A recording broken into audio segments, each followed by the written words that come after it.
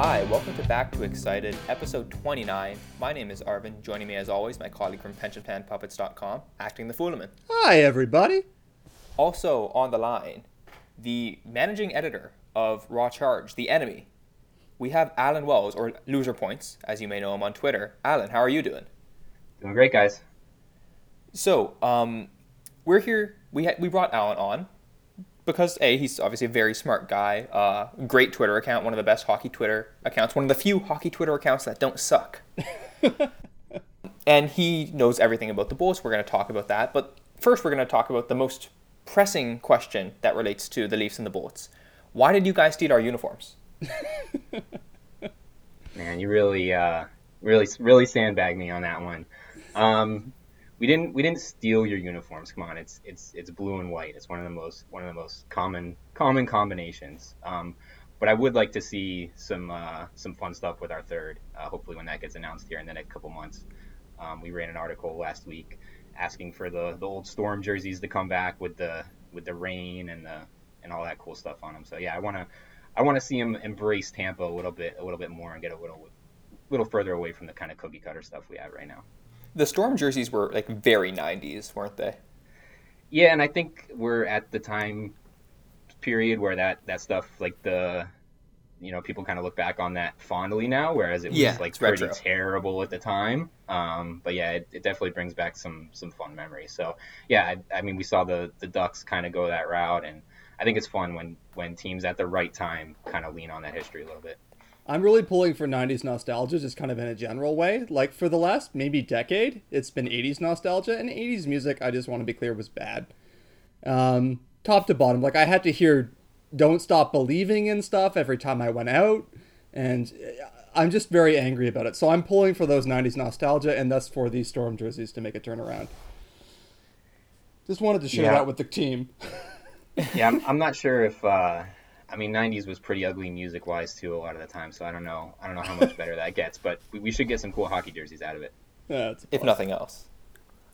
All right, so as I said, we're bringing Alan on to talk a little bit about the Tampa Bay Lightning and the Atlantic Division as a whole and kind of where the Leafs and Lightning see themselves in it. So, let's just get into that straight away. Alan, from your perspective, how is kind of the sentiment in the Tampa Bay Lightning fan base right now? What are the expectations going into this season? How do they feel, basically? I mean, the sort of harsh reality is this is kind of cup or bust time. I don't really, kind of think that way, but ever, just because of the inherent randomness in hockey, and thinking that way is a way to ruin your life and your fandom. But but I think that's sort of the general sentiment. I mean, it's 3 Eastern Conference Finals in the last 4 years. They've got all the talent that they need to do it. They've got the top end players. The cap stuff starts to get really ugly next summer and the summer after. I mean, it's already been ugly, but they've been able to navigate it so far, but it's only going to get worse. And so it sort of feels like this is the year where they still have Kucherov on that ridiculous contract that he had to sign because he was an RFA without arbitration rights, and they kind of have as much firepower as they could possibly have in a season. It feels like it's this year, and then after this year they kind of have to retool. So we'll see. I think there's a lot of pressure on the team from the fan base, and I think that's somewhat justified, but also, man, that's a rough way to kind of go into a season when you can't really feel like you've achieved anything until May. Yeah, that's the most fun that we've kind of had as a Leafs fan base was the latter part of the tank year, which I got to tell you was terrific because I had absolutely no investment in either the team success or like 90% of the players. It was just waiting for William Nylander to come back out. And then the 1 year after we drafted Matthews, everything was house money. Now I think Leafs fans are there's an expectation now. Like if we don't make at least the second round, I think there's going to be a lot of disappointment no matter how well we do in the regular season. And with the Bolts, as you say, that's got to be heightened because, from where I'm sitting, you guys are the best team in the league. I don't know how. Are you convinced of that? I didn't realize you probably don't want to tempt fate by saying it, but is there a team that you think is better than Tampa on paper right now?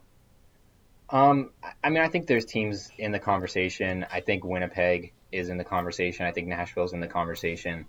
Um, I think those are the three teams kind of on paper. I mean, the Pens you kind of always have to think about. Same with the Caps. You kind of until they show otherwise, you kind of always have to think that. But if you ask me to pick the cream of the league this year, I would say it's Tampa, Nashville, and Winnipeg. And I don't, when you start talking about that level of team, to say one of them is sort of definitively better than the other, it's really hard, and the outcomes are going to be determined largely by things that the teams can't control, injuries, puck luck, goaltending, shooting, that all that stuff that ultimately drives results in the NHL that you really can't control from a front office or even a coaching perspective. So I think I think that's why the expectation is there in the fan base, and I think it's justified. They're certainly in that class, but it's just you never know. And I think for the Leafs, I think that was a good point about sort of when hockey is the most fun is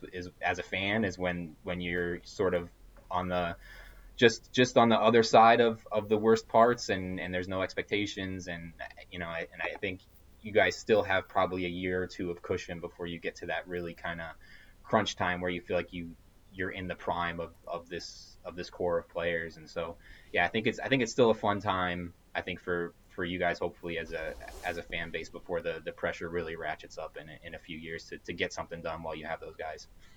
I think among Leafs fans, I think there's sort of this sentiment that kind of agrees with what you're saying, and that people almost want to elongate it in some way by like reducing the pressure on the season. We see that a lot of the times with the idea of like, oh, let's trade Jake Gardiner, who's in the last year of his contract, right? So we can set ourselves up better for the future. And it's like kind of this perpetual uphill ride where you're like, you can always point to something coming down the pipeline saying, oh, that's when it'll be better. And you never have to really face the realities of, hey, this year is all or nothing, or like this year is big. We need to put actual expectations on the season. And that's not to say all the arguments for trading someone like Jake Gardiner fall into that, but I actually do think that psychology plays into it to a significant degree, because it's like you said, it is scary. It is scary where you're the fan of a team that you think is good, that you know is good, but still so much can go wrong, right? And we saw that with Tampa 2 years ago, where they were just as good a team, projected to go very far in the preseason, and then just every single possible injury that could hit them.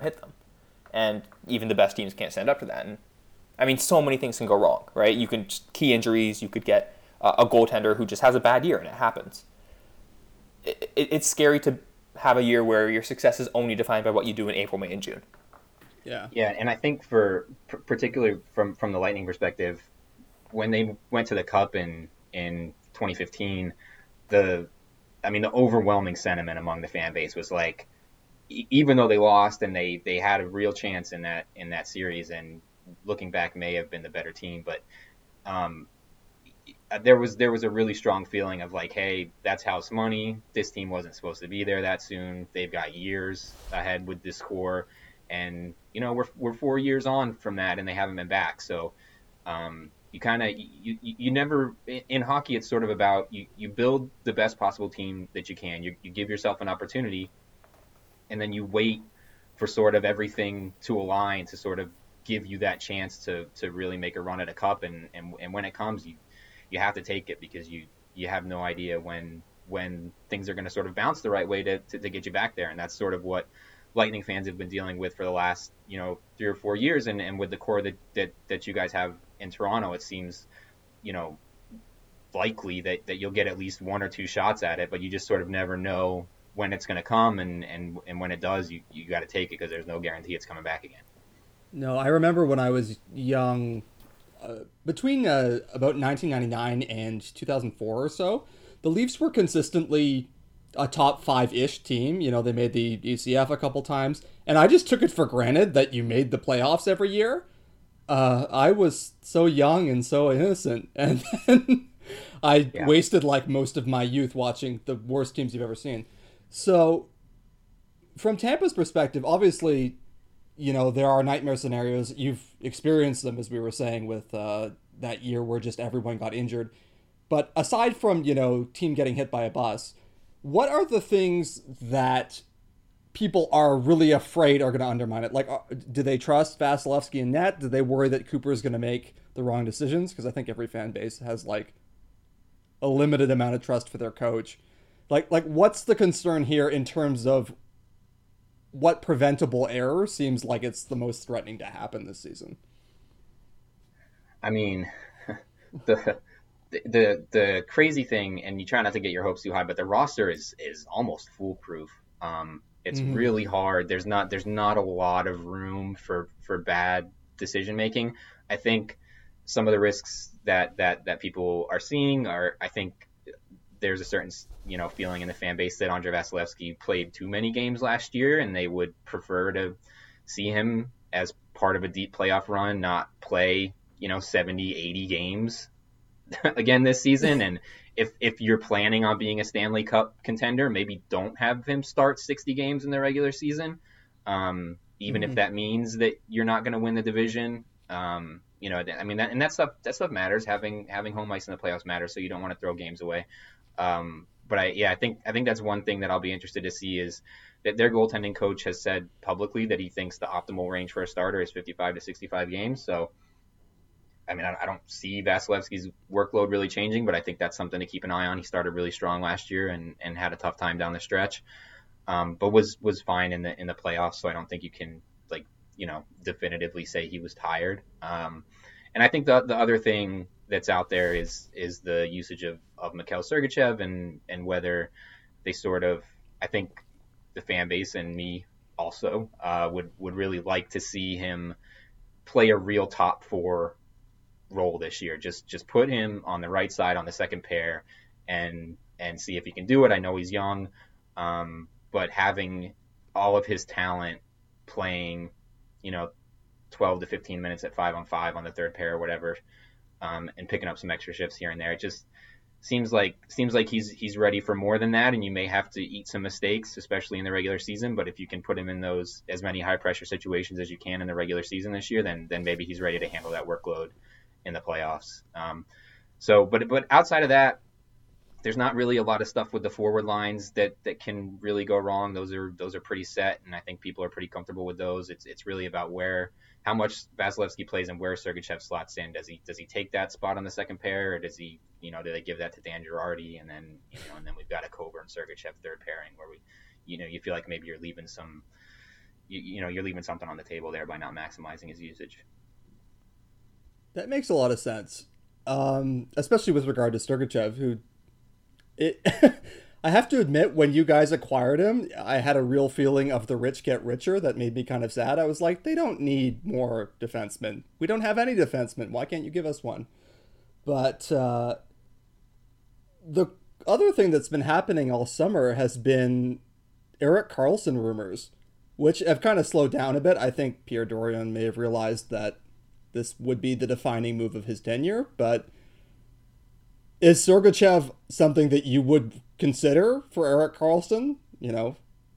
Or is it like you would really rather have nothing to do with that and ride with the horses you've got? So that's a really hard question, and there's the acceptable answer to that question is, if you can get Erik Karlsson, you do what it takes. You get Erik Karlsson. You have the best team in the league. You have Victor Hedman and Erik Karlsson on the same team. You just do it, and you try to win a cup in the next 2 to 3 years, and that's it. And that's what you do. If we wanna, think about the game analytically and try to optimize our decision making here, I think there's a real legitimate question of who do you want on your team. Do you want the next 8 years of Erik Karlsson from 29 to 36, or do you want Mikhail Sergachev's 20 to 27 years? And I don't think that's an unfair question to ask, and I don't know that I have a confident answer for that. But I think it's closer than sort of the party line answer, which is like you do whatever you can to get Karlsson, and I get that, but I think there's also a flip side of that where you say, like, Sergachev put up ridiculous results in limited usage last year as a 19-year-old in the NHL. It doesn't happen that often.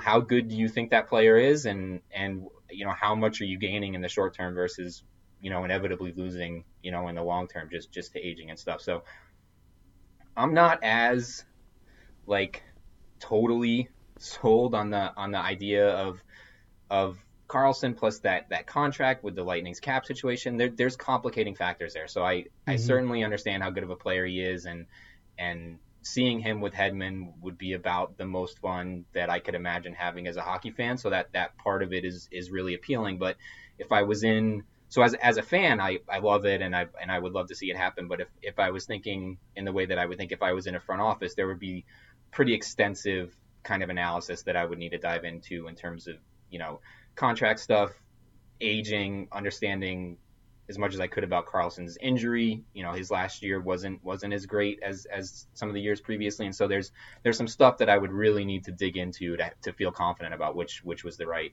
direction to go there. Yeah, I mean, the standard answer that like you're guaranteed to hear or to see this tweet on hockey Twitter, it's like, oh, insert prospect here could, or Erik Karlsson's great, but insert prospect here could be anything. He could even be Erik Karlsson. The idea is that it's mocking, right, taking the mystery box over the sure thing. But as you said, there's a lot that goes into it beyond that, right? Because, and especially for the Lightning, where they have so many long-term contracts to stars, but long-term contracts for a lot of money. Sergachev represents a potentially very valuable player, a player who can be a top 4, maybe top 2 defenseman on a strong team, who will also likely be underpaid for the next 6 years. And that's super valuable for a team that it has a lot of players who are adequately paid, right? Because you need the underpaid players to balance that out. Yeah, for sure. It's a huge asset, and that's a problem that the Lightning are running into right now, is that they have so many players on their roster that are making market value. And it's good, and players should make what they're worth, but you can't build an entire team out of players making what they're worth, or else you're going to be an average team. I mean, that's how the market works. So, you have to find ways to have players on their entry level deals and in their RFA years where they're cost controlled, and that the Lightning have a player at a prime position who could potentially play on the right side of defense, which is one of the most expensive positions to acquire in the NHL. And so they just, I hear the, hey, it's Erik Karlsson, you do whatever, you never know what the prospect is, anything could happen, all that stuff. I hear that, but I think it's a more complicated question than people make it out to be sometimes. I think that's definitely fair, and I also get the impression, this is a bit speculative, that Steve Yzerman agrees with you. I have to think that if there were a centerpiece deal on the table around Mikhail Sergachev, and then a bunch of secondary pieces who are not nearly as important, that deal would be done. I just can't imagine that Dorian thinks he's going to do too much better than that. But on the other hand, I'm guessing at the psychology of the Sens organization, which is maybe a mistake because they're run by an insane person, so maybe I should dial that back. But I do get the impression that Yzerman knows he has something quite good in Sergachev. Yeah, and I think the Sens have dug themselves a huge hole organizationally, and I think other GMs right now are unwilling to sort of help them out of it, and that's what it should be. And I think that they know that every day that passes, there's more pressure on Ottawa and on Dorian to do something. And if he lets this thing get to the deadline, it's gonna be a nightmare for them. And we keep talking about Karlsson, but they got 2 other huge expiring unrestricted free agents coming up next summer in Matt Duchene and Mark Stone, and like their situation is out of hand. And so Karlsson is the main problem, but they've got other problems. And I think GMs around the league are just gonna play hardball with them and know the situation they're in, and sort of force them into what I think is ultimately going to be a disappointing return for any of those 3 players that they decide to move. And I think it's going to be another rough season for Sens fans who I actually feel bad for at this point, because I don't think any fan base really deserves to be sort of treated the way they are. But it's gonna be an ugly next 12 months for that organization, I think. Yeah, I mean the crazy thing about the returns that they're talking about, I saw a piece in the media where Dorian said he wanted 4 major pieces, like a player who can help now, a first-round pick, a high-end prospect, and then a secondary piece or something to that effect. And it's like, you're trading a rental. Like, that rental prices just generally don't go that high, and it's like you have literally no leverage. He's going all in on a 2-7 off suit, and and he played it face up. Yeah. Yeah, exactly. And yeah, and that's the other thing is man, they for a team that like desperately needs to extract some value from the other GMs, they cannot keep a secret. Like nothing that gets negotiated around those trades stays in house with that organization for some reason. It's like we know everything in real time, and yeah, I don't understand what's going on there, and they've put themselves in a really ugly spot. And I guess maybe if you want to have optimism as a Sens fan, you look at Joe Sakic last year, sort of waiting everyone out on the Duchesne thing. Duchesne had a little bit more term left, obviously, so he had some more leverage there. But maybe you think that a few weeks into the season or a couple months into the season or whatever, there's a team that gets a little bit more desperate. Of course, the problem there is the team that got desperate was the Senators, and so they can't get desperate and trade with themselves. But maybe they hope someone else, finds themselves in a spot where they'll overpay. But yeah, it's ugly and getting uglier. Yeah, and I think the genius of what Sakic did there is that he found a team that was willing to bet on themselves, but the team that was willing to bet on themselves was actually really garbage, right? Like that's by far the most valuable part of that Duchesne trade, right? Was the future first round pick from a team that thought they were good, but they weren't, and it was somewhat obvious to pretty much anyone who had a passing understanding of hockey analytics that Ottawa was much worse than they appeared to be from at the time. So it's like if they're gonna recoup, if they're gonna somehow make a Hail Mary play, it's going to have to be something like that. But you look at the teams who are willing to bet on themselves right now, and outside of maybe Vancouver, who are just, I don't know what the hell is going on in Vancouver, but like it's hard to spot a team that has such a huge gulf between what they think they are and what they are right now, the way Ottawa clearly did last season. Yeah, and I mean, the whole impression I've gotten in the summer, Alan's talking about how they've been leakier than an old ship in terms of like every detail of these negotiations has been getting out. And one, I'm not convinced that there's any organizational competence to stop it. But two, I've wondered a couple of times if they're trying to goose the market very crudely by saying, gee, these teams are in on it, but we're waiting for someone to beat their offer, and nothing has happened. Like, I think that the result has been to make them look very desperate, and everyone, as you say, now realizes that they have a minimal amount of leverage that's getting smaller, and sooner or later, Dorian is going to have to swallow hard and take a bad deal. So I don't really see a way out. I like how we got like a Bolts expert on here, and within 20 minutes we got him into let's make fun of the Sens. It's what we Although, do best. yeah, I mean, not that that's what we were doing, but like, geez, that's a catastrophe. But maybe this is a good point to kind of branch out a bit. When you look at the Atlantic in general, Alan, like, what do you see? What jumps out at you as like interesting? Who's overachieving, or like who do you see on the come up? Like, what do you kind of make note of when you look at the Atlantic? I see three good teams, a team that might be good but is constantly sabotaged by its GM, and then a bunch of garbage. So I think the Lightning, the Bruins, and the Leafs are the class of the division, and I don't know that there's a huge amount necessarily separating them. I think if you look at the preseason predictions, a lot of models really like the Bruins and the Lightning, with maybe the Leafs a little bit further back. So I mean, I think that's sort of the group that is, we feel pretty strongly is going to make the playoffs. I think Florida's a really interesting team, and I would really like for them to be good for a lot of reasons. I'm biased, obviously. I want hockey in NHL hockey in Florida to do well.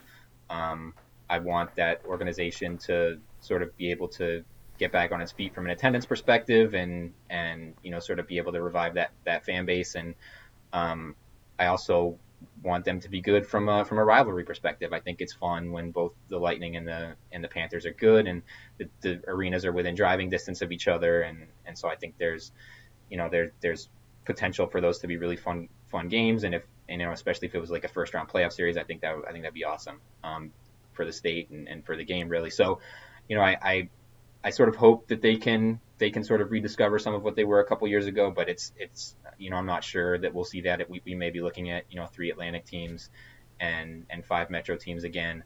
And then at the bottom of the division, I mean the Sens, sort of it's gonna be rough. The Wings, that's another team that I don't know if they know how bad they are. They had an opportunity to kind of reset and move on from Ken Holland, but they don't seem to be going that direction. So I don't know sort of what their thought process is. And then Montreal, we can talk about each team in a little more depth, but just on a high level, just really enjoy watching them be bad. It's really it's the Schadenfreude there is great, and unless Carey Price goes bonkers this year, they're just going to be just a team of really like just a lot of bad forwards, just so many bad forwards on that team. It's really fun to watch them be as bad as they are. Yeah.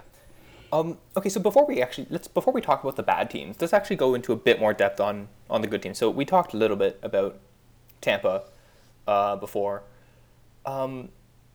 With respect to the Leafs, what do you see as a rival fan looking at the Leafs? Where do you think they are strong and weak, and how do you expect them to perform?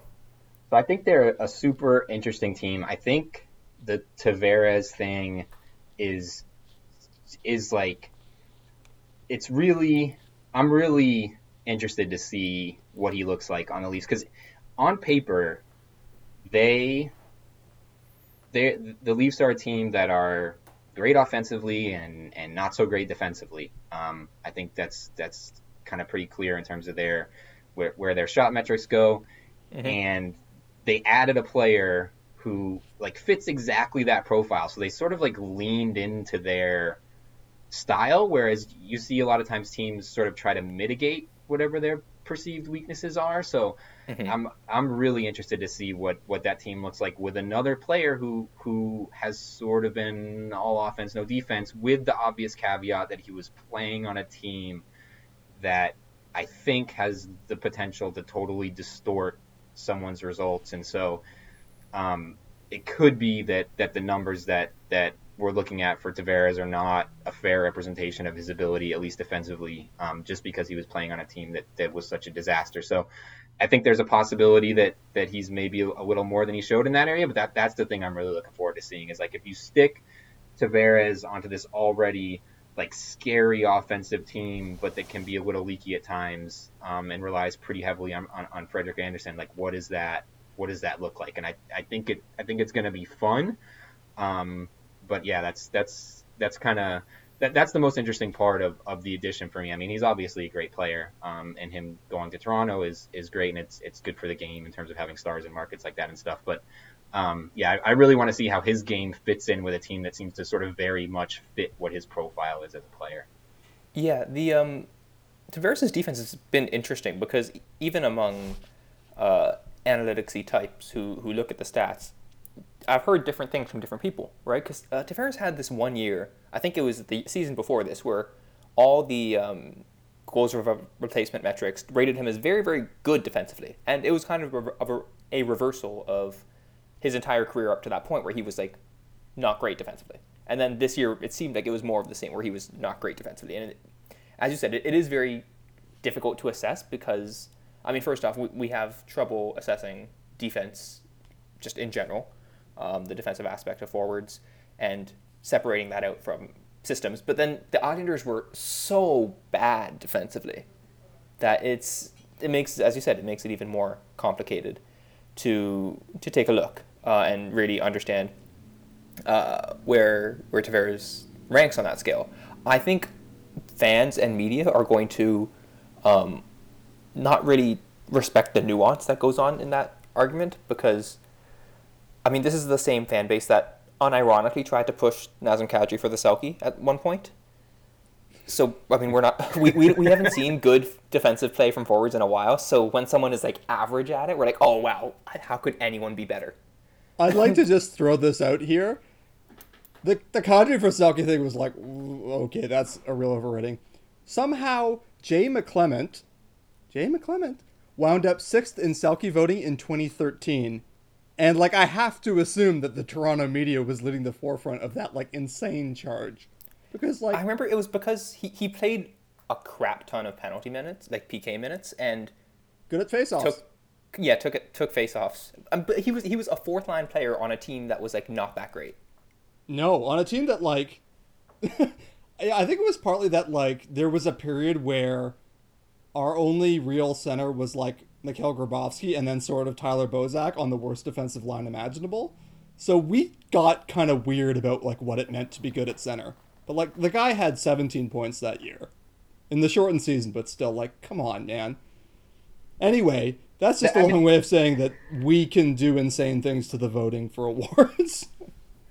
That's sort of like that's a traditional hockey media sort of like dream scenario, right? Though that you've got a team in a huge market that doesn't necessarily have the star power at that position, and so sort of they can look at this guy who's playing a ton of PK minutes and craft this narrative around playing a more traditional game and all that stuff. And that's basically like that's sort of a wet dream for a certain segment of the media.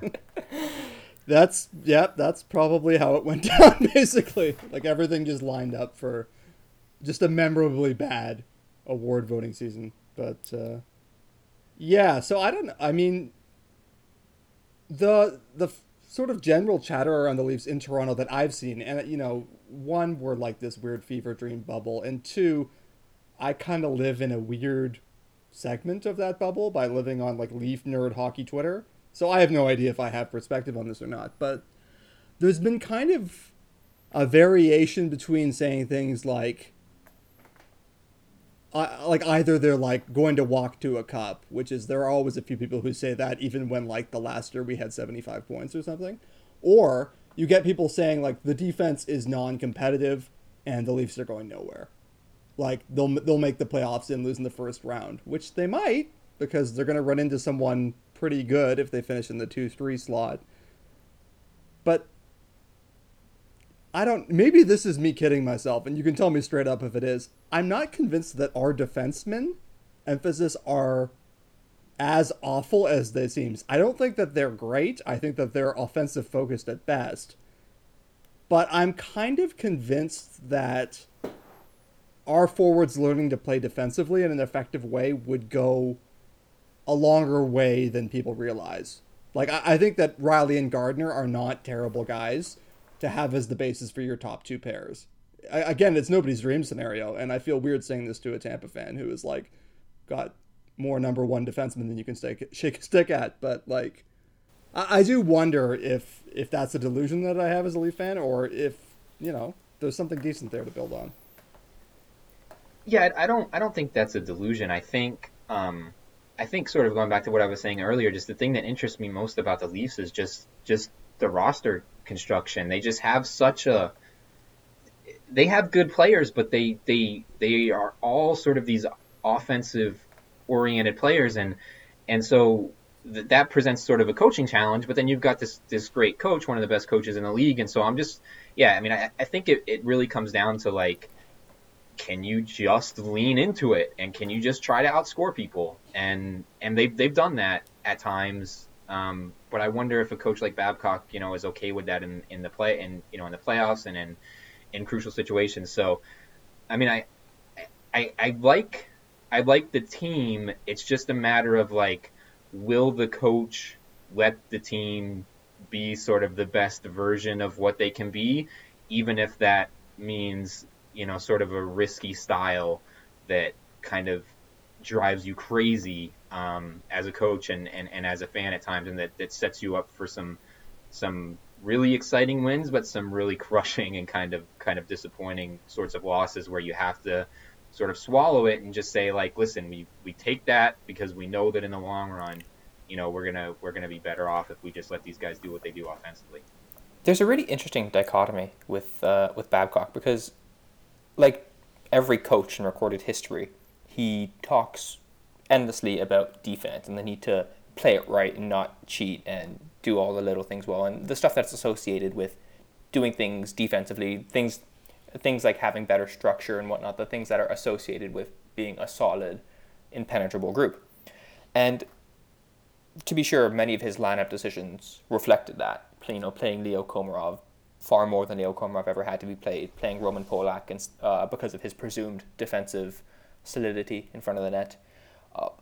But Babcock also did some very offense-oriented things where he did kind of lean into the style of the Leafs and kind of what suits them. I mean, I think Fullman and I have been banging this drum for a while, but I think people haven't given Babcock enough credit for exactly how much he trusted rookies and young players with key roles. And I guess to some extent it's obvious. If you have Austin Matthews and you're not thinking, oh, well, he's only 20 when he's going out there and scoring 4 goals, right?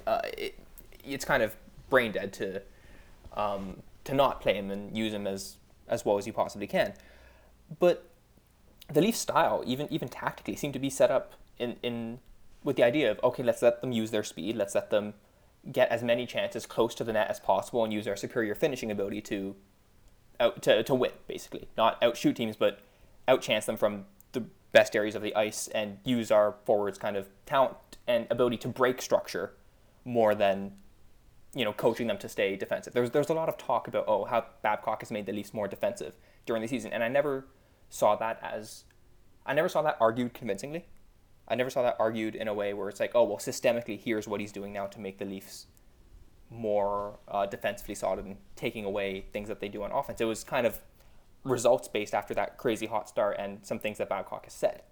So it's, I don't know, I find him a very interesting coach to analyze because I don't think he had a great year last year, but by the end of the season, when the playoffs rolled around, I think the Leafs were mostly playing their best lineup and they were mostly deploying them in a way that increase their chances of winning or maximize their chances of winning. I think that's really all you can kind of ask for at the end of the day. Yeah, I think that's true, and I also think sometimes for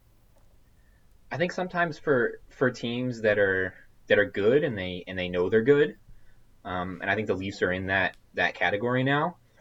I don't have a problem with coaches doing things during the regular season sometimes to demonstrate on ice during the game that a certain aspect of their system or the way that they coach is important, and to emphasize that. And I think sometimes we sort of simplify and we say that, if we get tired of coaches talking about defense and we get tired of hearing those sort of same tropes. But I do think there is some value if a coach feels like that is a weakness, and in occasionally using a lineup that says, like, I want the players at the top of this roster to emulate some of the stuff that these guys are doing, and that's why they're in the lineup on a Tuesday in December, in a game that ultimately, won't matter as much in the long run. And so I tend to give coaches a little bit more leeway maybe than a lot of folks in our section of Twitter especially do, and I think that if that's something that Babcock is trying to do with a bunch of guys who are in their early 20s and say, like, listen, this other part of the game is important and these guys do that well, and maybe they don't do anything else well, but they do that, and so he wants them to see that and to sort of get a feel for it. I don't think that's as big of an issue as it's made out to be sometimes. And I don't watch the team as closely as you guys do, obviously, but I know that I see that happening, around the league a little bit, and I don't have as much of an issue with it as maybe some folks seem to. If you know that stuff is important and you have people who at least try to do it the way that you want it done, I don't have a problem with making sure that everybody sees that so that they have a visual of it and they understand it and they can see it on tape. I don't know. Yeah. That might be like a hot take or like a controversial kind of opinion for someone from my perspective. But yeah, that's kind of where I land on it. Honestly, and I feel like I'm aligning myself with like the most currently reviled man on hockey Twitter, who is apparently now Tyler Dellow or whatever. But like, I do think it's like when you're evaluating a coach, you should at least kind of think, is there a reason for him to do this that isn't just he's a moron? And we were coached by Randy Carlisle, and I am convinced in my bones that that man is a moron. But it is worth kind of saying, okay, is there a logic to this? And I think that there has been a logic that, like what you're describing in some of these moves that maybe weren't the most satisfying from a fan perspective. So yeah, I think absolutely there's truth in that.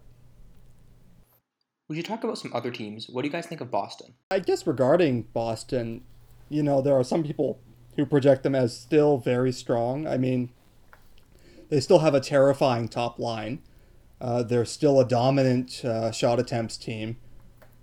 Are they legitimately, I mean, I guess certainly we all agree they're a good team. Are they one of the best teams? Are they the best team, which I've seen in a couple quarters? Like, what do you think, Alan? I mean, I think, like you said, that top line is ridiculous, and then it becomes all about their depth, and whether that depth that they showed last season is for real. They had some forwards who nobody had heard of until last year who had really good numbers.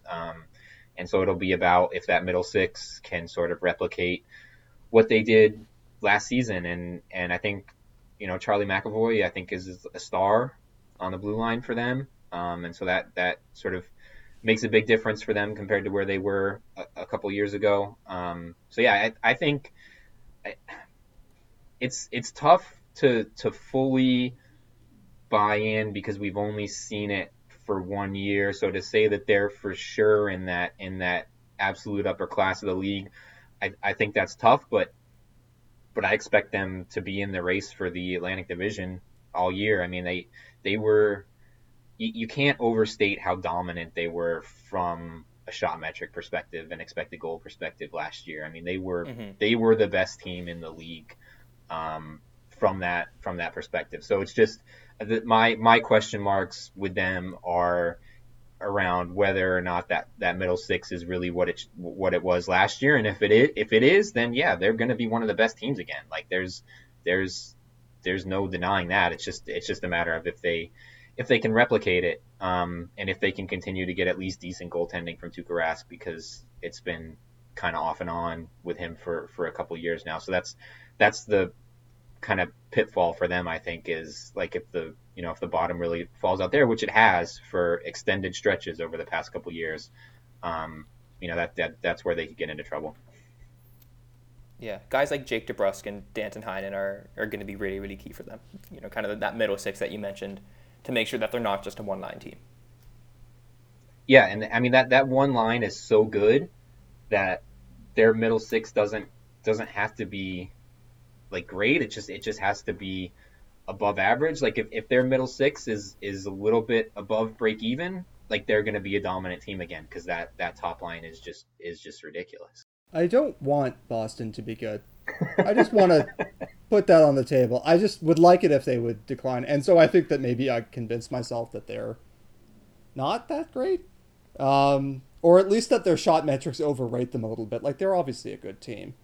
I think one place where the Leafs do edge Boston is, I think, and this is, again, maybe a somewhat controversial opinion in the age of analytics, but I think the Leafs legitimately do have elite finishing talent. I think if there is a team that can reasonably expect to be near the top of the league in conversion percentage, it's the Leafs, partly because of where they shoot from and partly because they're very good at letting their good shooters do all the shooting.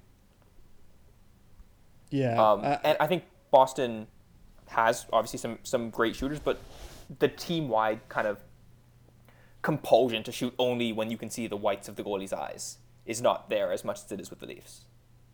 So I think finishing is the one area where the Leafs kind of outstrip them. But yeah, like it's scary facing a team that is that dominant from a shots perspective. It's like kind of depressing, especially when they can just like randomly on a whim just say, you know what, Austin Matthews, you're not playing this game because Patrice Bergeron's going to be on your hip. Right? Yeah. It's so obnoxious. Like. Yeah, and I think when that first line goes on one of its runs, it's so demoralizing. It's like you know how good they are, but then you watch it and it's like, oh yeah, we can't get the puck back. Like, yeah, this isn't going to stop until there's a line change. And then you like they take a penalty and you see Bergeron and Marchand on the penalty kill, and you're like, God, don't these guys have a rest? Like, what the hell? Yeah, and Bergeron half the time it's like, you know, he has like 2 broken ribs and like 3 fingers that are functioning or something. Like, he's always alleged to be partially injured. I remember this happened in the Boston series and a couple of the playoffs. And then you're like, okay, we should take advantage. We've got him at like 50%. And then he comes out and he's Patrice Bergeron again. And it's like, can he be killed without, his legs, like, he's literally dragging one leg around the ice, but he still has like a 94% Corsi. Yeah, you have to like cut off the head and seal it with flame or something. Like, I don't think that you can destroy Patrice Bergeron with conventional weapons. So. Yeah, and then another super annoying thing is that like Brad Marchand's turn to being an elite player is like 100% real. It's like he's really good, but he's also a complete asshole. Yeah, it was annoying when he was like a good player who was also, you know, grade A pest, but now he's like one of the 10 best forwards in the league and is also a grade A pest. And it even like the dichotomy is like even more distinct than that for me. Like, he's one of the best forwards in the league and like a terrible person on the ice. Like, we're not talking about like bad penalties here. Like filthy cheap shots, like dangerous stuff. Like, he's terrible. And it's like that's such a weird split for him to be that good and that dangerous. The only person who comes close in terms of that ability and also that level of like being a shithead is Evgeny Malkin. But like, even with Malkin's bad, and maybe I'm biased because we're not in the division with Malkin, so we don't see him as much as other players. Like, Malkin's bad, he gets hot-headed, he takes runs at guys. But like, Marchand legitimately could have ended like 5 careers at this point. Yeah, and he does weird shit. Like, the licking thing. What was that about? You know, it's like, it's not good to do that. That's not okay. And like, only Brad Marchand would even think to attempt that. You know, it's like, ordinary crime is no longer satisfying for me. I have to lick dudes in the face. Like, what is happening? And then you get like the Boston fans, and I'm not singling out Boston fans because if Brad Marchand was on any team, their fans would defend him.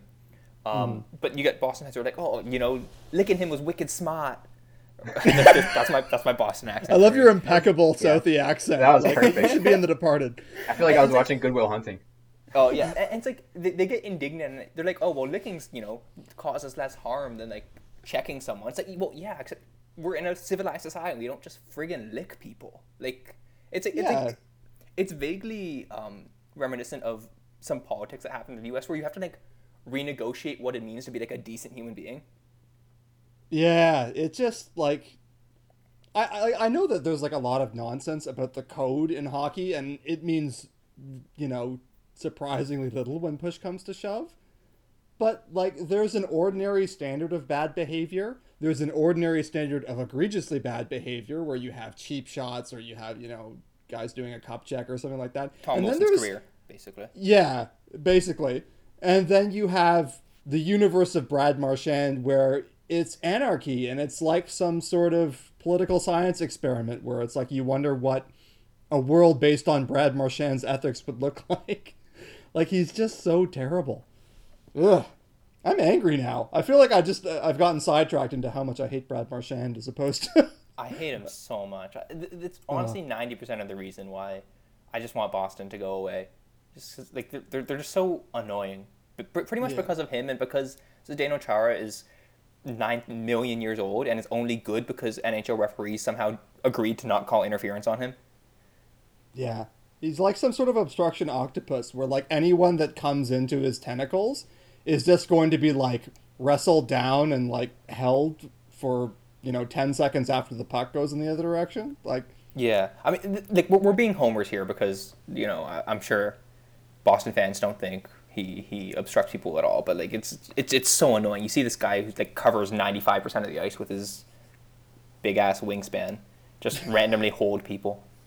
He's one of those guys, and we have those in sports sometimes, where I think his physicality and like his size is like a weird thing for refs to deal with, because if a person who was like 6'1", 195 was doing that, like, they wouldn't call it, but like when he does it, it's like it has such an impact on the game. I don't.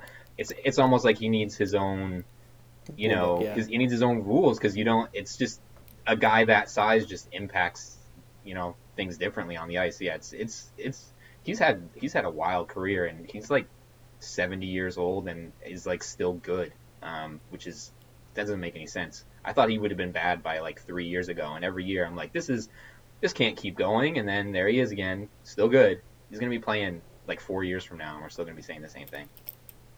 Yeah, I felt that way about Boston generally. I was like, look, Chara's going to age out. Bergeron is going to age out. Marchand is going to age out. And now it's like, well, they have Pasternak and McAvoy coming, and the old guys aren't getting worse. It's like, I feel like that kid in the dentist YouTube video, but it's like, is this going to be forever? Like, I don't want to have to deal with Boston anymore, man. Like, now, having said that, if you ask me, would I rather deal with Boston or deal with the Habs being good, I want to be clear that I will always take Boston in that regard, and I hope the Habs continue to be bad forever. So I guess I can't have everything in life. But, yeah. I mean, there's like a decent chance that our first round matchup is Boston again. Like it's been the last couple times. And it's like, well, I don't know that I love our chances in that matchup, but we'll see. I just like killed the mood with that statement too, eh? Everyone was like, No one wants to play Boston in the first round. yeah. It's a nightmare. No, it's bad, and it's bad that happens to decent people. It's bad for my psyche. They're one of the few teams where like I feel like I'm gonna like say something on Twitter that I'm gonna end up regretting.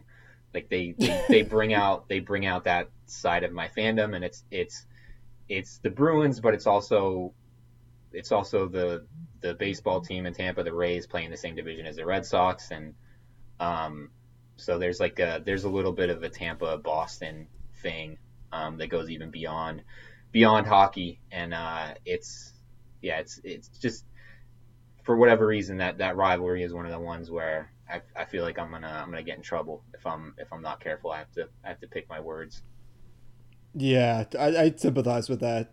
To be honest, I think that the Toronto Sens rivalry of my youth inculcated such a like pure Schadenfreude at any Sens failure that like I really should be feeling bad for them at this point, as you described, like that, like they're just in an abyss of a hockey team. It's like the cruelty of man towards man or something thing going on now, and I'm just like, I still kind of am enjoying this a lot. Like just I'm enjoying it plenty. Yeah, I mean, having said that, like the scenario where it gets any worse for Ottawa now is they get relocated. Like, even then, that might actually be good for them in a way because it might give them some sort of semblance of a fresh start. But like, that's just a bad time. That's the thing. Yeah, sorry, go ahead. Yeah, that's the thing for me. Just like when it gets to the point where you start thinking like the city could lose the team, like I don't know, it's not as fun for me to pile on anymore, because that's like that really sucks. Like it's funny when a team is bad and like mismanaged for a while and you can laugh at them, but I don't know, they crossed the threshold for me where the punchline just felt mean and not like it's there's a point where you're just kicking someone while they're down, and it's what are you proving at that point? Like I would like them to become like competent again, and then I can like feel good about taking shots at them. I can't. I guess partially too. That's being a Tampa fan. We have a history of like horrific sports ownership and like terrible management of teams and almost losing teams in all of the professional sports that we have in that city. So maybe I'm a little more tuned into that. But yeah, it's just it's ugly up there, man. If they lose Carlson, Stone, and Duchesne next summer, like what is that franchise? Like what? Oh yeah, they're gonna be like the Brady Tkachuk show. And it's like, well, they'll certainly be annoying, but like there's a very real scenario there where they are worse than like a classical expansion team. I don't mean Vegas, who were like a freak show expansion team that were somehow good. I mean like the Atlanta Thrashers in their first year of existence, where they put up like 40 points.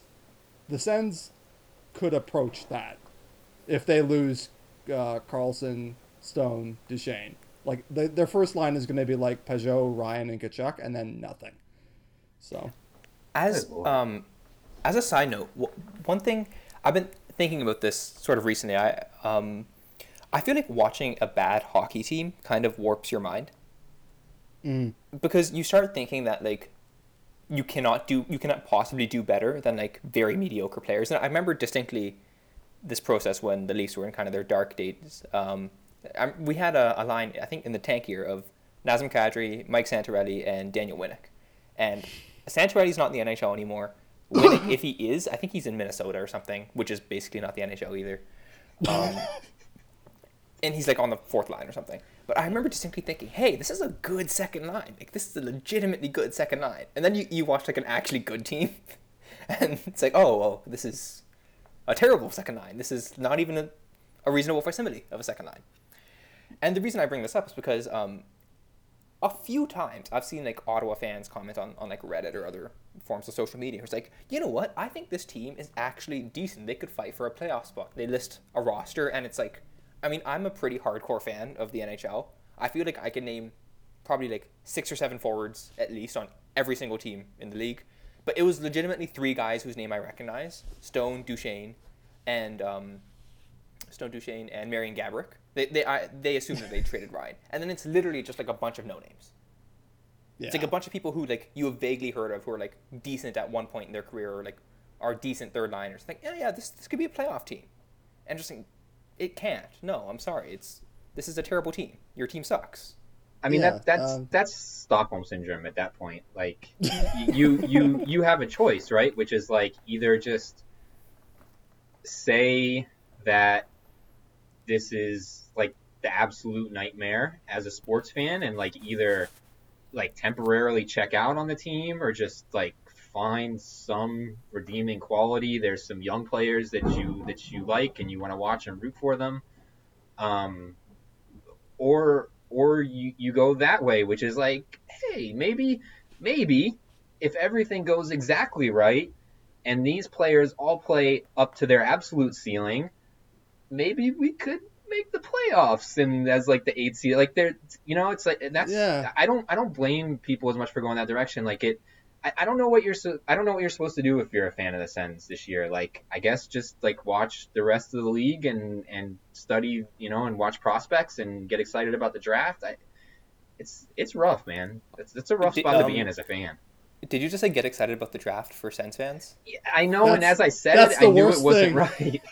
right. No, honestly, Talk about just twisting the knife. Yeah. Corey Promen's been doing his like farm system rankings, right? And I actually have taken to just reading the tweets of his farm system rankings because the responses are funny every time.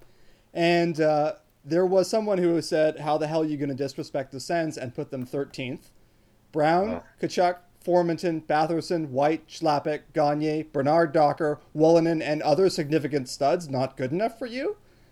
And I was like, first of all, there was a point halfway through that list where he could 100% have just been putting random syllables together. And secondly, he gets to like 9-10 names and goes, other significant studs not good enough for you? Like, what is the first part of the list then if it's like more than significant studs? It's like you have to be projecting that it's going to be an all-star team, right? Other significant studs sounds like a crappy new metal band. Oh yeah, definitely. Or like a very bad porno. But yeah, but and then I think that's a credit in the porno when you're watching the scroll. Others, there's just a list of names. Special thanks from the directors to other significant studs. But and then I think, okay, but we were awful for a long time, and I think my best evidence of the syndrome that Arvin was talking about was Phil Kessel's defense. Like, Yeah. I love Phil Kessel. Honestly, I still think he's a great player in some ways, but I was like sort of convinced. I was like, Kessel isn't even really bad defensively, and like in my defense, by the standards of our team, he was probably no worse than average, but. Then you sort of look in general, and then you're like, oh no, he just flies the zone, and that's it. But yeah, it is weird how your mind gets warped, and I think we're still kind of recovering from that as Leafs fans. And I know Tampa is certainly way more successful recently, but I'm sure you guys remember some bad old days. Yeah, Well, basically a couple years in between the cup run and the recovery, I guess, would be the worst of it. that the lockout destroyed the momentum we had, and then we had really terrible ownership. I mean, people forget that they were talking about moving this team, like 2010, Yeah. 2011, and stuff. Like this none of this stuff. And I think Tampa is a really good example of how important ownership is. And I mean, Ottawa is obviously in the opposite direction, but just having a well-run organization, and the Leafs are probably the best run in the league at this point. I think they've if Tampa maybe was that at one point, I think the Leafs have probably taken over that pretty clearly this summer. Um, yeah, it's such a difference maker when you have the sort of the right people driving the Yeah. decision making, and it doesn't take long for it to get ugly real fast if you have the wrong people. Yeah. I'll say frankly, like I've envied the way Tampa has done things for like several years now. I feel kind of better now, as you said. Like, things have been sort of going better for us, but like Tampa feels like the model franchise at this point. In like a non-traditional market, so to speak, but like just has done so many things well. But it's true. It's easy to forget how quickly things can change in sports and how much it helps to have people at the top who are not like crazy. Yeah. So, yeah. The degree of difficulty I think for Tampa is also harder than it is for the Leafs. Because I mean, as good as Tampa is and as strong as the fan base there is, which I mean, based on their success, it seems clear that there is a very strong local backing there. Um, they simply they can't operate under the same realities that the Leafs do, where the Leafs can literally just throw money at problems, and it's not an issue at all. The Leafs in their tank year probably got more money from season tickets than most teams in the NHL, Yeah. right? Like, and they have that luxury. Many teams don't have the luxury of being able to be financially viable if their team is bad for an extended period of time. The Right? flip side of it, though, is that for like a long time, we basically neglected the draft or did it like we were prone to trading our first round picks. We were prone to signing free agents. Like the whole Cliff Fletcher and Pat Quinn era way back in our history. Our whole idea was just sign the best free agents every year and we'll try and build a good team out of guys who are like 32, 35. Yeah, I mean that worked well when there was no cap, right? So Yeah, that's the other thing. But yeah, and then and I think that a similar thing happening to another Original Six franchise in Detroit is I don't think Ken Holland ever mentally adjusted to the existence of a salary cap. Like I just don't think that he ever really realized how painful it was to pay your secondary players for 6, 8 years. And now, Detroit has begun what looks like a rebuild, but like they're still sitting on gross deals. we remark on this every time we talk about Detroit, but their cap friendly page is a war crime. It's gruesome. The Justin Ablocator contract is like, how is it still so long? Like it feels like it started in like 1998 and like it still has 5 years left or something. Yeah, like people that. have been complaining about it being bad for like the entire time it's been signed, and you look at it and it's like like if it was signed today for the same length as it was now, it would still be a horrific deal. Yeah, It would still be a bad long term deal. Yeah. So, yeah, I don't know. So, certainly being able to kind of operate in reality goes a long way. I think. Do you get the impression that teams are finally getting smarter about signing these gigantic deals to guys that are going to stretch into their 30s? Or please do not reference John Tavares in your answer, or we will ban you from the podcast. But like, I mean, the Carlson deal this summer too sort of suggests not, especially if we're talking about those kind of loyalty contracts where guys deliver results and they get paid on the back end. I think with Washington though, like they're so delirious from the cup win, understandably so, that I feel like everything went out the window for them in particular in a way that might be kind of unique to them in some respects. Like with Carlson, it's kind of interesting. I mean, there's no defense for the Tom Wilson deal. I'll say that now. there's no defense for that. But the Carlson deal, you can at least like talk yourself into like, hey, if we want to win another cup, we're gonna need him because he's very important to us. He's very good at this, yada yada yada. He's clearly at least a good player, and you can kind of convince yourself that it's one where you do it for years 1, 2, and 3, and you admit that it'll be bad in the years afterwards, when you're going to be a crappy team anyways, right? Yeah, and I think though, to sort of broaden the discussion even beyond Carlson, I mean, I think Tampa did sort of the same thing with Ryan McDonough again Right. this Yeah. summer. Yeah, I don't know that I see teams being able to resist that. I think maybe Kevin Shattenkirk was a good example of last summer of New York sort of playing that really smart and sort of Hmm. bumping up the average annual value and bumping down the length of the contract. But Paul yeah, Stastny's last two contracts are kind of in the same boat as well. yeah. So I think maybe we're getting there, but I still think it's it. And the thing about it is like it's like from a front office perspective, like right, that's not a smart thing to do. But also when you suppress player salaries through their primes with restricted free agency, that's you sort of make that inevitable. Yeah, And until you it's the get other to end of the stick. yeah, and until you get to the end point where baseball is, where you just stop signing free agents altogether, Hmm. and like you only have players who are under team control, which is sort of the inevitable end of an analytically oriented approach to free agency and stuff. So I think we're probably headed in that direction eventually. I don't know how long it takes us to get there, but yeah, that's something that'll be interesting to see how it goes in the next what I'm sure will likely be a lockout. When we whether hockey looks at baseball and sort of the situation that they're in and starts to rethink restricted free agency and starts to think about appropriately allocating funds to the players who are actually driving results when they're driving results instead of 4 years later. Because it's going to become a problem at some point if they don't think about it now.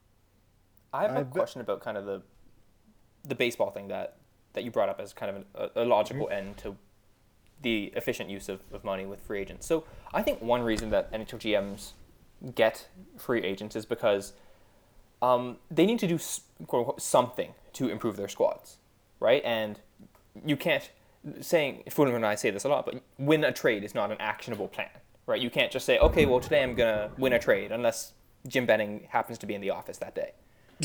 Right. So I mean, and anyone who you draft is many years away. You can't really make that any sort of immediate impact that way. So with free agency is kind of what is left, and for teams who want to improve, they kind of are forced to go into that market. Is that not the case in baseball? So like, why are teams able to just completely avoid free agency as a means to improve their team, or as a means to even just acquire players? Like, how do they acquire decent players otherwise? Or and how do they sell that to their fan base as like, hey, we're a team who is mediocre or worse. Like half the league has to be below average, and in playoffs in baseball it's magnified because the vast majority of teams don't make the playoffs. So if you're like a non-playoff team and you stay completely quiet in free agency, you can't exactly win a trade. And then baseball has an even more pronounced problem than hockey, where not problem, but more pronounced property where draft picks are many years away. How do they sell that to fans? So I think what they've And how do they actually improve? yeah I think what they've started to sort of realize is that the value that they get from the player that they sign in free agency is not maybe as far beyond sort of the value that they would get from a player that they have in their system. And baseball teams obviously have extensive systems of player development, and they have so many players in their organization that they can be more self sufficient that way. So I think that's probably part of it.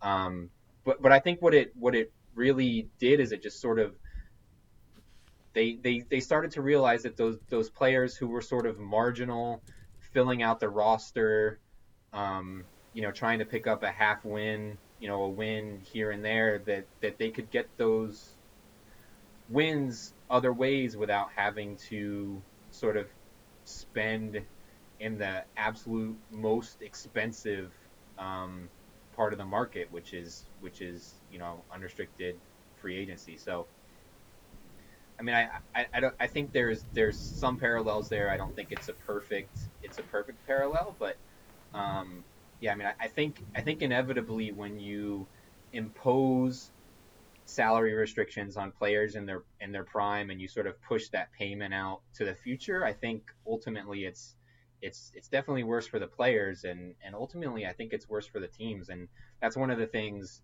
from a labor perspective that I would love to see the league recognize. Although, I don't know that they will, and probably thinking that they would is optimistic.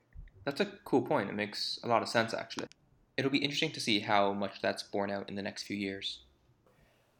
So we've kind of got around to the top of the division and had a very interesting discussion on the future of NHL labor and why we're definitely having a lockout in a couple seasons. Perfectly timed for when Austin Matthews is in his prime, just because, God really likes to stick it to us Leafs fans. But we figured we'd end on a high note, and for us, a high note is making fun of bad teams. So, without further ado, the Montreal Canadiens. Oh, God, I love them. They're so dumb. The thing about them is that they have no offensive natural centers. Still, like, their best natural C is like Thomas Plekanec still. Like, that's it. Did you hear, this has been kind of underreported, but did you hear that John Tavares didn't even grant them an interview? I did hear that. I'm surprised people don't talk about it more, but yeah, they didn't even grant him an interview. And that's got to be very painful for them because... It has got to be very painful for them, especially as he signed with the Toronto Maple Leafs for 7 years. Yeah.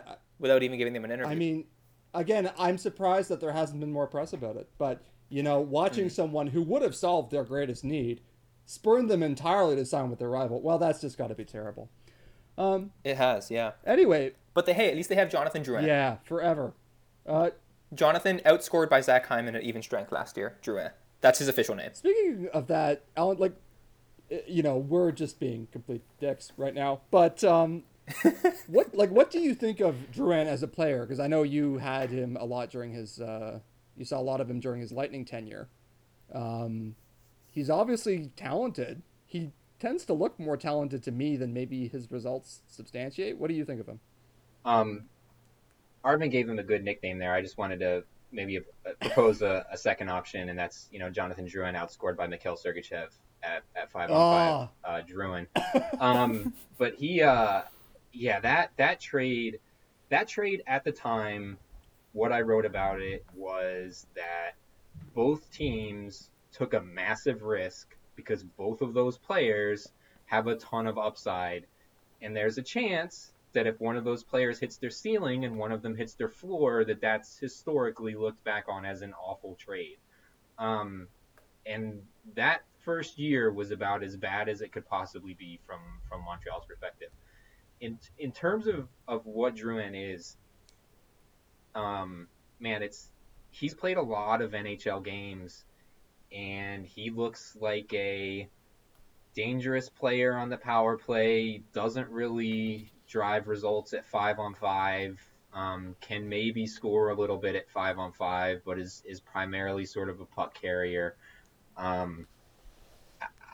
don't know, man. A few years ago, I was pretty high on him, and I was hard on the organization for the way that they used him in the NHL and sort of his deployment and things, but it's getting hard to sort of still be on the Jonathan Drouin is a meaningful piece of a good team, train. Like it's tough to come up with evidence for that, and there's a large sample to work with. So I don't know. I mean, he does some things very well, but it doesn't seem to translate to results for either him or his teammates when he's on the ice, and that's after this many games and this many minutes, it's sort of disconcerting if you're Montreal and you paid a hefty price to acquire him and immediately extended him to a long-term deal.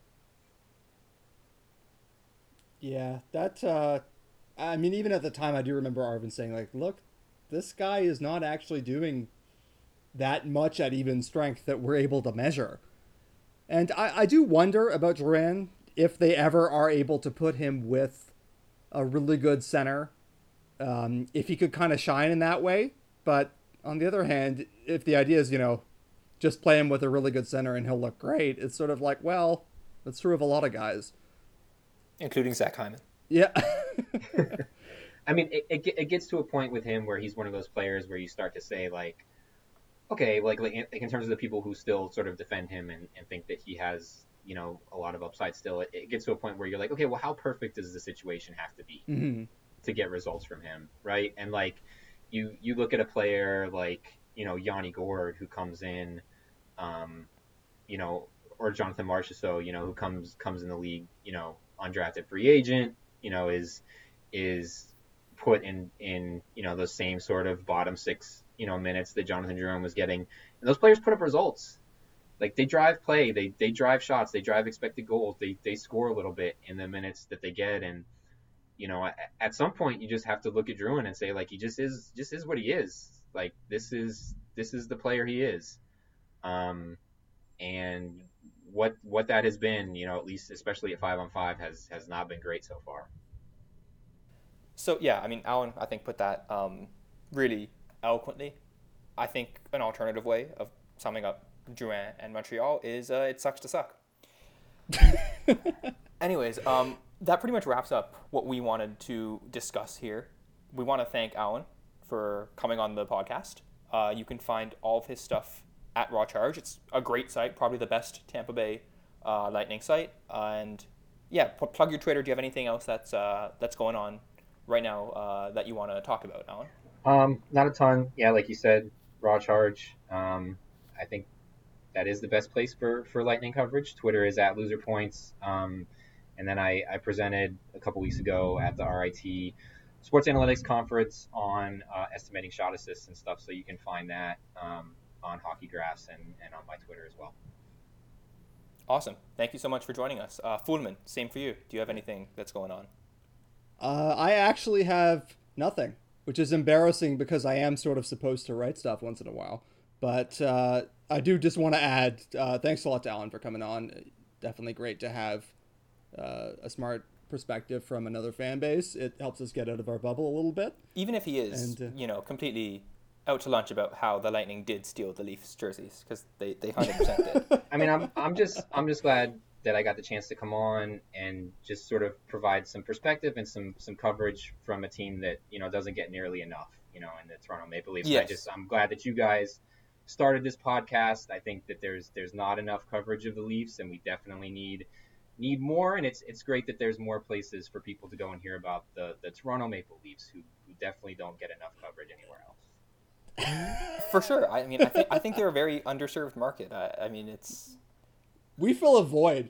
In all honesty, like when we were coming up with this podcast, we were like, well, there's like the mainstream funny Leafs podcast, and then there's like the analytic nerdy Leafs podcast, and we're like, but what if there's a niche in the middle?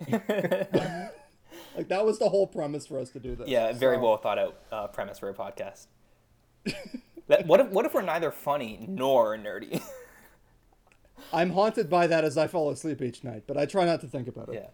All right. So once again, thanks to Alan. You can find all mine and Fuhlman stuff at penciltanpuppets.com. You can also follow us on Twitter at RV and at ATFuhlman.